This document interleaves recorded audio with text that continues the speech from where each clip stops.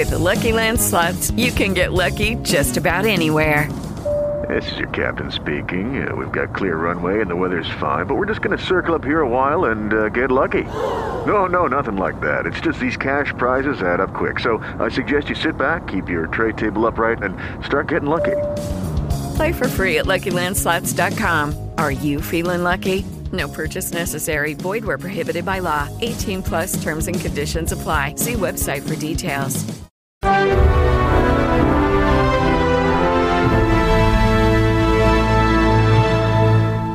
The Lutheran Hour, bringing Christ to the nations.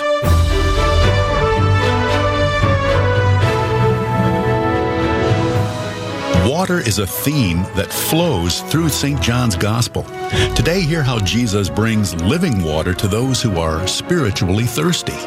For every harrowingly dry valley of death you are walking through today, Jesus will be your water of life. I invite you to drink from this well that can never run dry. Taste this abundant life that begins right here and right now and will satisfy you every day you live into eternity. Our guest speaker is Dr. John Nunes, today on The Lutheran Hour. Hi, this is Mark Eicher. Glad to be with you once again and grateful for your faithful support. To learn how your gifts and prayers help to bring Christ to the nations and the nations to the church, go to LutheranHour.org. The Reverend Dr. John Nunes is a pastor of the Lutheran Church Missouri Synod, currently serving in Southern California. Now with a message titled, Thirsting for Life, here is Dr. Nunes. She did not need any therapist to help her see how she was feeling. She did not need to take any personal inventory to know something was missing. She was spiritually dehydrated, socially isolated. Something was missing, achingly remiss. She was suffering from an unquenchable thirst inside a flood of guilt until she met this man, this pilgrim traveler from another religion, race, and place. David Brooks, writing in the New York Times, speaks to the rising tide of negativity and unhappiness in our world. Brooks goes on to suggest that most people, especially politicians, who are, of course, people too, equate happiness with material or money-based success. This is a fiction and a falsehood. The haves are as unhappy as the economic have-nots. You can arrive at the top of the hill of life and realize you're standing alone, lonely and unfulfilled. There's still a missing ingredient.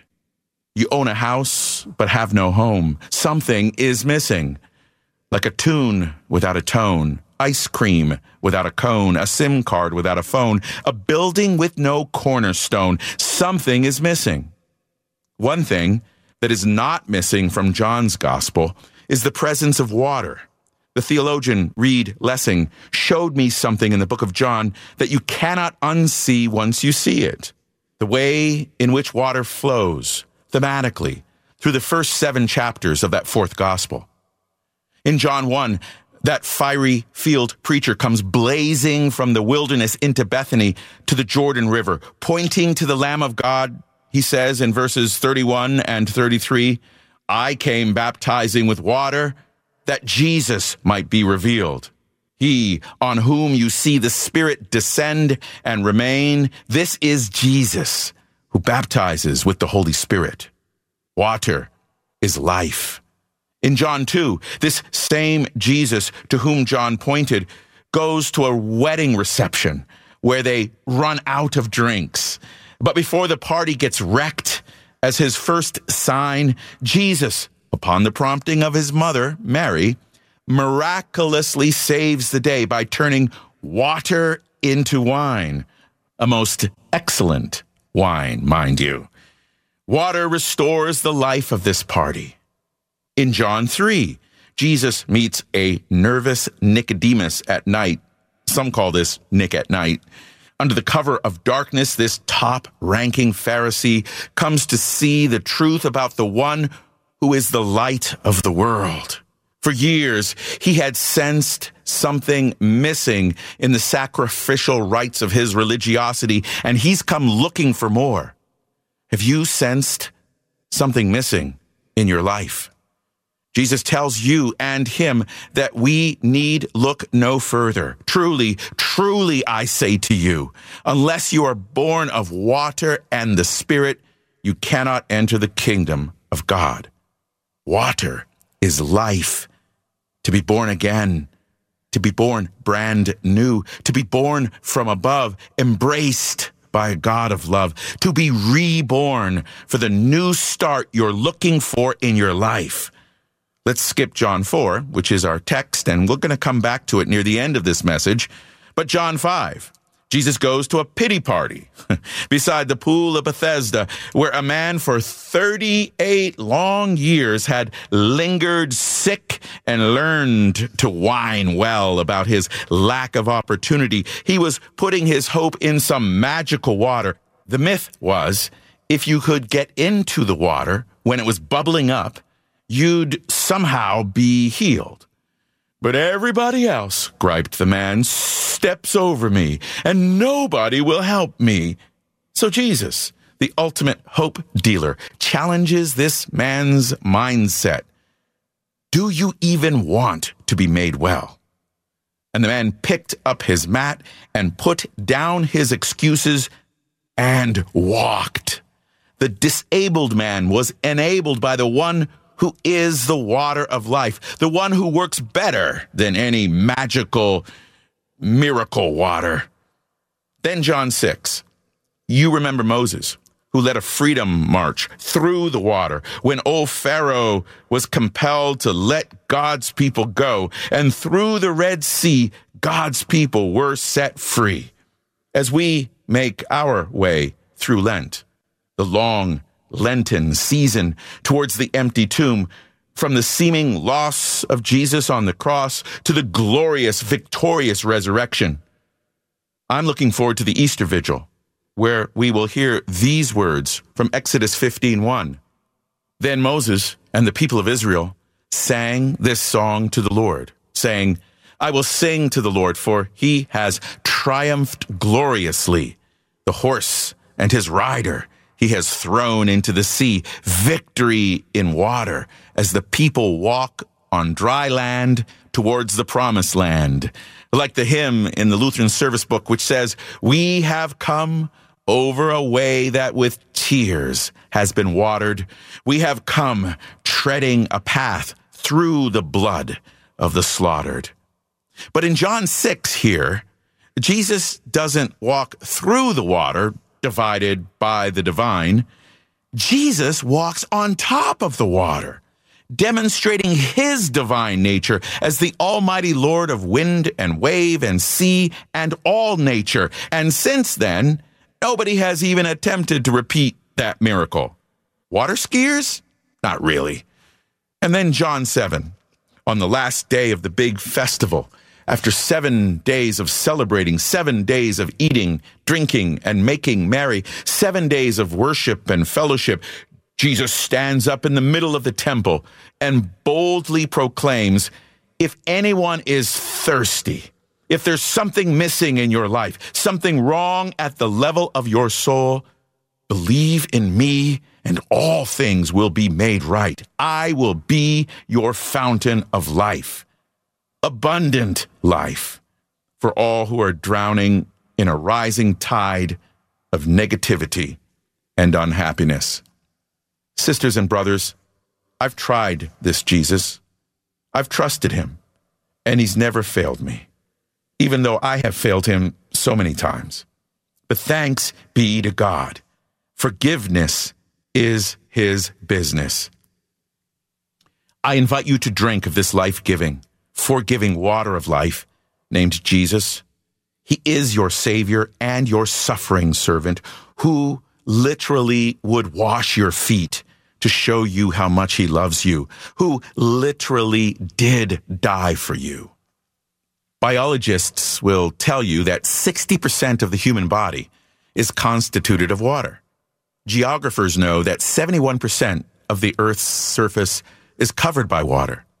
Humanitarian workers with organizations like Lutheran World Relief are concerned that there are many places on the planet experiencing a crisis of access to safe, drinkable water. Some predict that the wars of the future may be fought over water. Water is life, and a lack of water can be deadly, can be death. Dietitians inform us that to be thirsty is a warning. It's the body's way of telling you you're dehydrated, perhaps from not enough water, or maybe from too much spicy or salty food. Water is a symbol of life. And John threads this point through his gospel.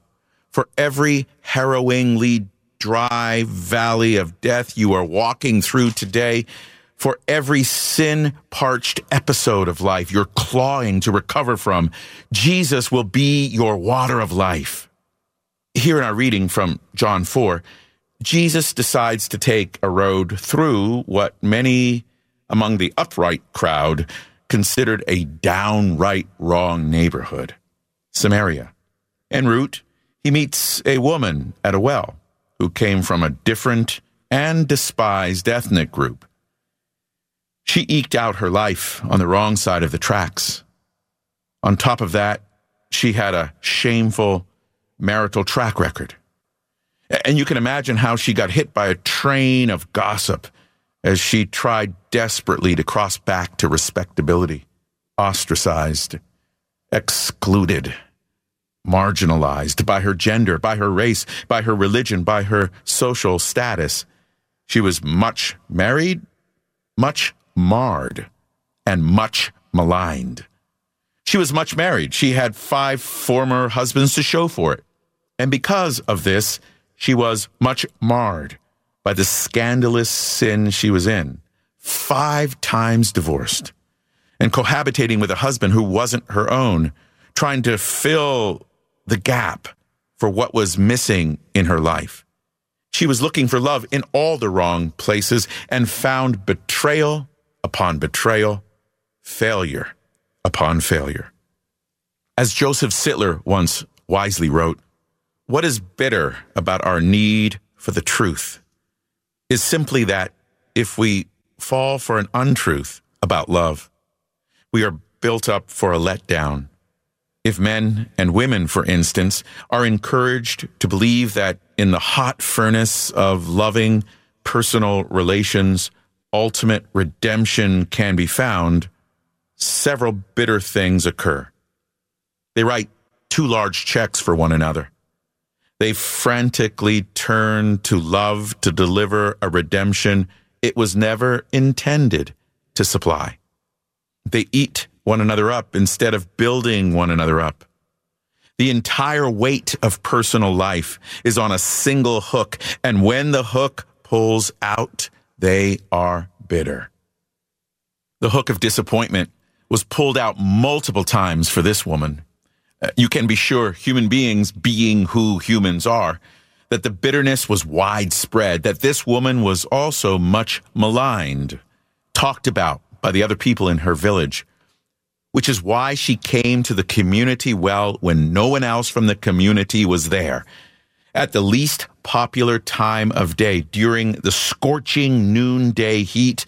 Because of all of this, she was more than a little bit defensive when she met Jesus.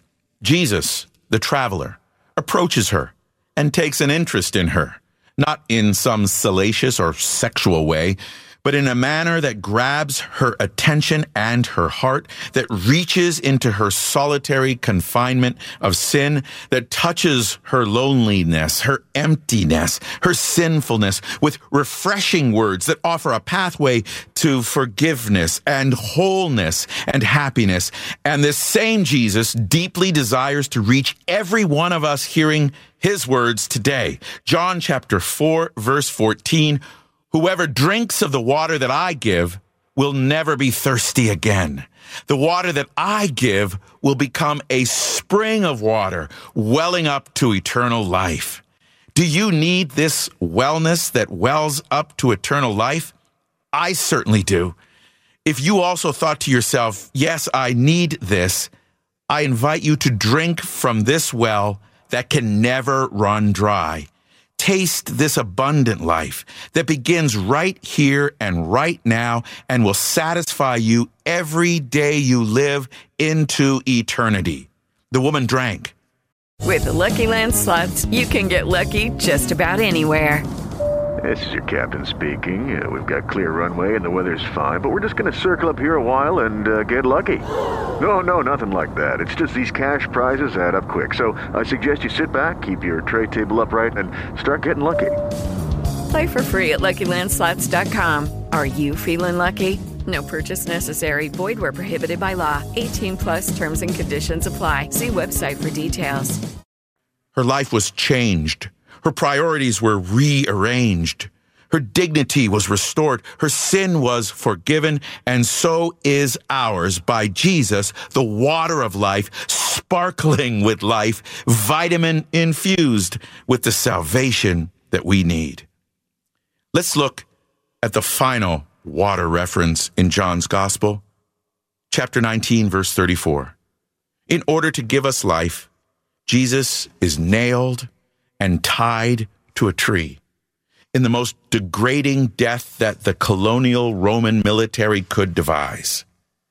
And the gospel writer notes that in the process, there was a soldier stabbing Jesus with a sword near his ribs, his chest cavity. And when that happened, water flowed, as Jesus loves us to death, loves us with his dying breath. From the first chapter of the Bible in Genesis, when the Spirit is hovering over the waters, to the last chapter of the Bible in Revelation, the Holy Spirit tells us, and let the one who is thirsty come, let the one who desires take the water of life without price.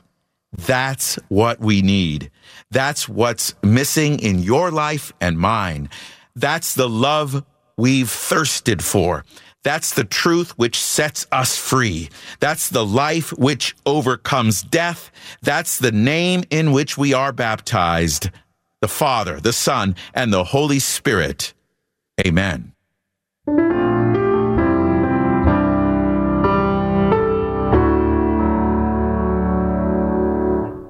You're listening to the Lutheran Hour. For free online resources, archived audio, our mobile app, and more, go to LutheranHour.org. The spiritually thirsty woman at the well received living water through the words Jesus spoke. Jesus' voice speaks to us today through his word, as we hear in this hymn. The melody is by the late church musician, educator, and hymn writer Amanda Husberg.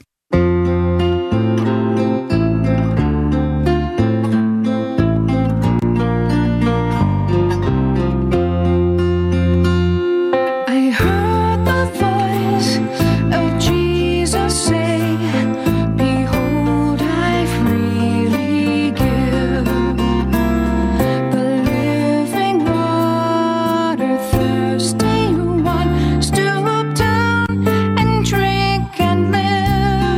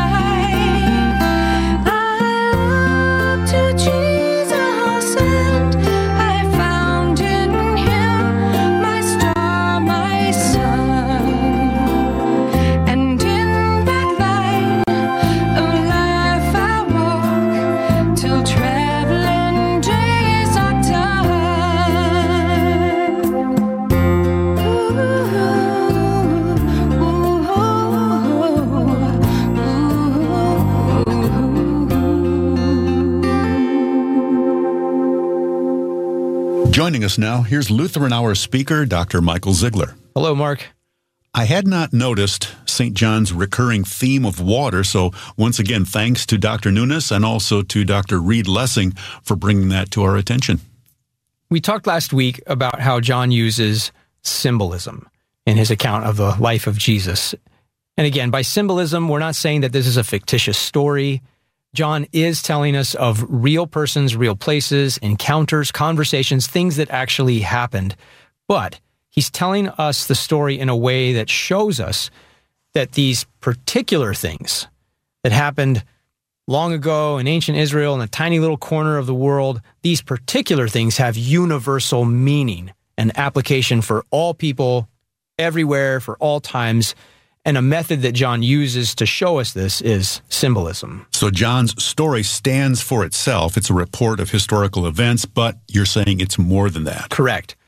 A book that I've found helpful on this topic is titled Symbolism in the Fourth Gospel. John is the fourth gospel. It's by Craig Kester. That's spelled Koester. Kester says that a symbol is something that also stands for something else.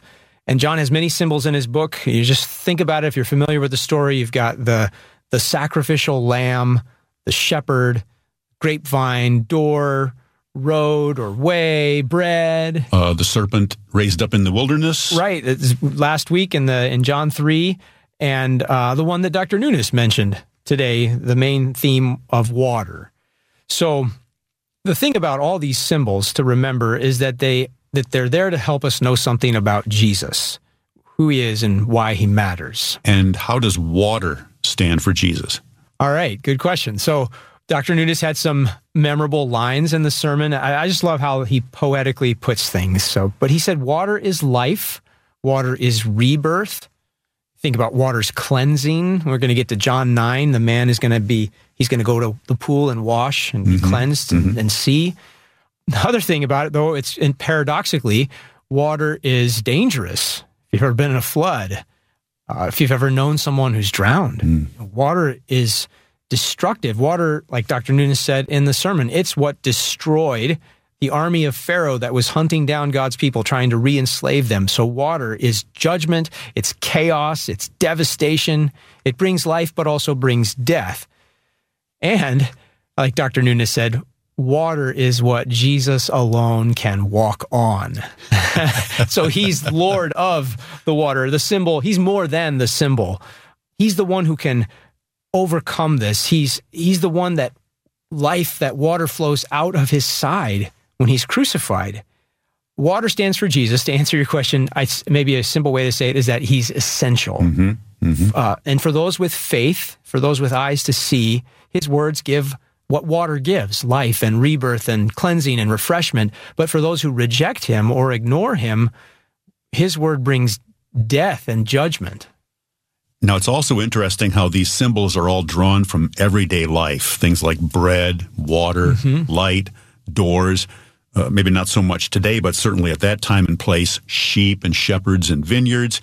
Those would all be common sights for people. Yeah, Craig Kester, in the book that I mentioned, The Symbolism in the Fourth Gospel, he notes that point, that all of these symbols of John that are used in the narrative are ultimately, that Jesus is using in his teaching, they're all part of the fabric of everyday life. And Jesus is pointing to and talking about ordinary things in the world, staples, common features of life, using them to make himself known and to make God, his Father, known. And he can use things in the world like this, not just because he's a good teacher and a good illustrator, object lessons. It's because he's the creator. That's why they testify of him. All things were made through him and for him. And so what John is helping us see is that when we look at the world with eyes of faith in Jesus, everything testifies to him. Everything praises him. Everything points back to him. Even a terrible death on the cross points back to him. And like water, he is essential. Yeah, there's no life without him. That's what John is trying to tell us through and through. That's why he writes this book about Jesus. He makes his motivations very clear. These things are written so that you would believe, so that you would trust, so that you would know him Jesus Christ, the Son of God, and knowing him have life in his name. And so I encourage you, as you're listening, if you've never read or listened to an audio recording of the Gospel of John from start to finish, or if it's been more than a year, then you've done so, I encourage you to do that this week. Give yourself, say, 2.5 hours. Sit down, read it, or hear it read from beginning to end, and listen for all the symbolism. And then see the world around you today for all its signs and symbols, and how all of these things turn you back to Jesus. Come thou fount of every blessing, to my heart to sing thy grace.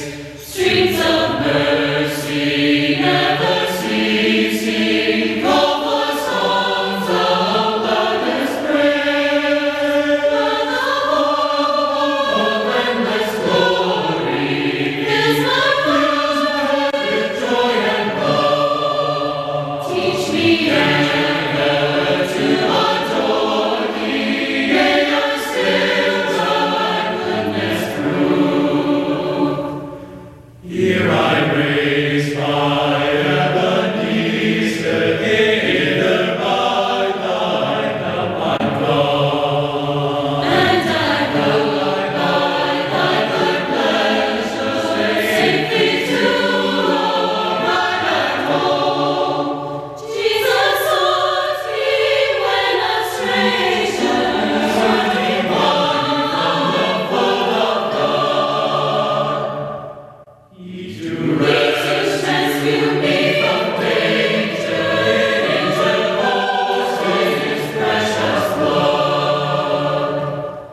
Oh, to grace how great a debtor daily I ransoms me. Let that grace turn us like a fetter, I love unto thee. Prone to wander, Lord, I feel it. Prone to leave the God I love. Here's my heart, oh, take and seal it for thy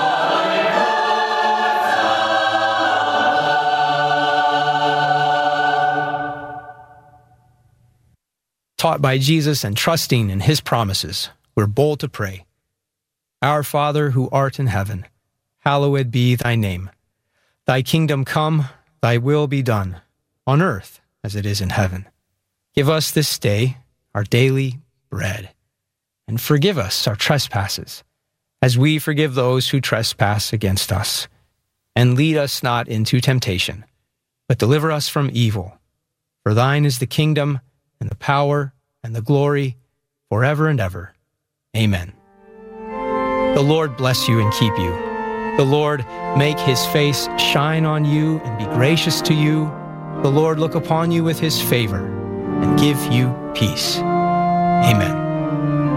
The Lutheran Hour is brought to you each week through the support of our faithful listeners. We rely on your prayers and gifts.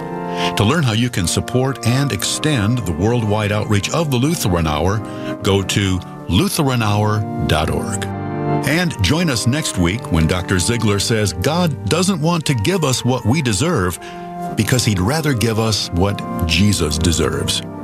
This has been a presentation of Lutheran Hour Ministries.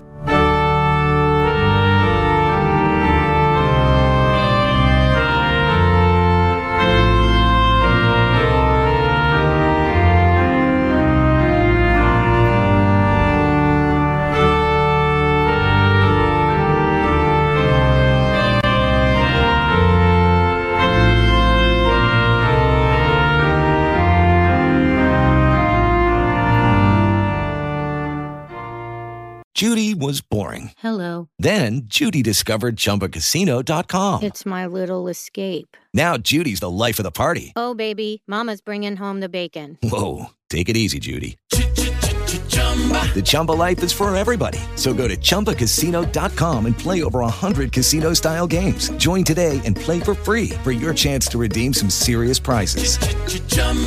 ChumbaCasino.com. No purchase necessary. Void where prohibited by law. 18 plus terms and conditions apply. See website for details.